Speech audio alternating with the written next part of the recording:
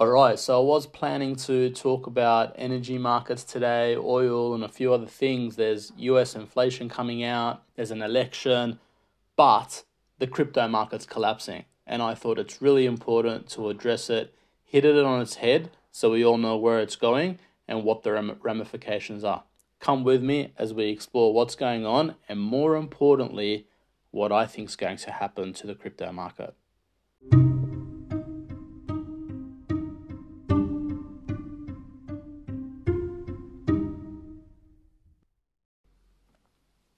So crypto is not a market that I've been paying a lot of attention to over the past year or so.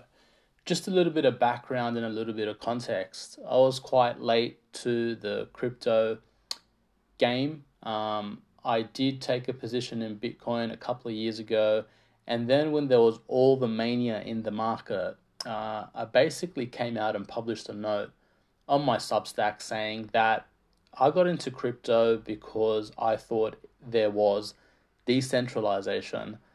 But every time Elon Musk tweets, it moves the market. And to me, it doesn't feel like crypto is decentralized.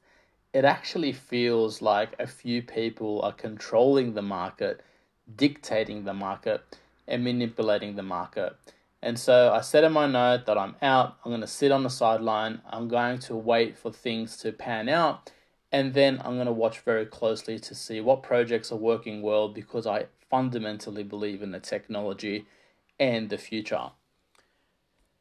Here we are, and we're now looking at a market that's collapsing, a market that has the bottom coming out of it. And I think it's important to talk about crypto this week, not so much about crypto, but about the ramifications of what could happen from movements in the crypto market. Now, if we go back to 2008, I believe for me personally, that was one of the most important years in my career. I was about 4 years into my role as a senior stock analyst, writing research. Our team was advising about 20,000 individual investors, so normal investors, plus our research was also going into financial advisors, banks, brokers, a lot of big businesses. And 2008 was a slap in the face for me. It was a year that in hindsight, I think really impacted and influenced me because everything that I'd learned at university, everything I'd read in textbooks, everything that I was taught at work by my team, by my bosses, was thrown out the door. For those of you that have short memories, 2008 was the year when the US housing market collapsed, global stock markets fell, and we were covering stocks and writing research on businesses that were halving, every day. We used to have a joke in the team that we had a loser's lounge, and every stock was going from the winners to the losers lounge, 40% down, 50% down. That was the kind of market. And everyone expected it to stop. Everyone expected it to be a week or two, and it didn't pan out that way. It became quite a long, protracted sell down. And for me, the point I want to make this week is not that crypto is coming down or crypto is coming off. That's normal. Markets go up, markets come down. Oil's been as high as $150 or $180 a barrel, and it's been as low as $20 a barrel. So, markets going up and down is nothing new. But contagion is something that's very extreme and is something that if it takes hold in the market, if there's contagion in the market, everything else freezes up. The financial system freezes, banks stop lending to each other, the game stops. And so what I think is happening in crypto at the moment, and what's happening in the crypto market is that we're moving from a stage where we're going from boom to bust, we're having a natural blow up and a lot of things that were overvalued, which is fine. But the way that companies are falling around crypto, the way that projects are blowing up, the extent of the declines and how deep and the ramifications, I think are important to watch. And I think what could happen is that some of these crypto blow-ups could have repercussions elsewhere in the financial system. Now, what do I mean by that? When Lehman Brothers collapsed, it was an old, solid financial institution. And it could have happened to a lot of other institutions at the time. That's what happens when there's contagion. It's not about who's big, who's safe. It's about who escapes, who's the most paranoid, and who's the most ring fenced, and who's the one that's going to end up, getting sucked in. Because the system, everyone has exposure to another counterparty.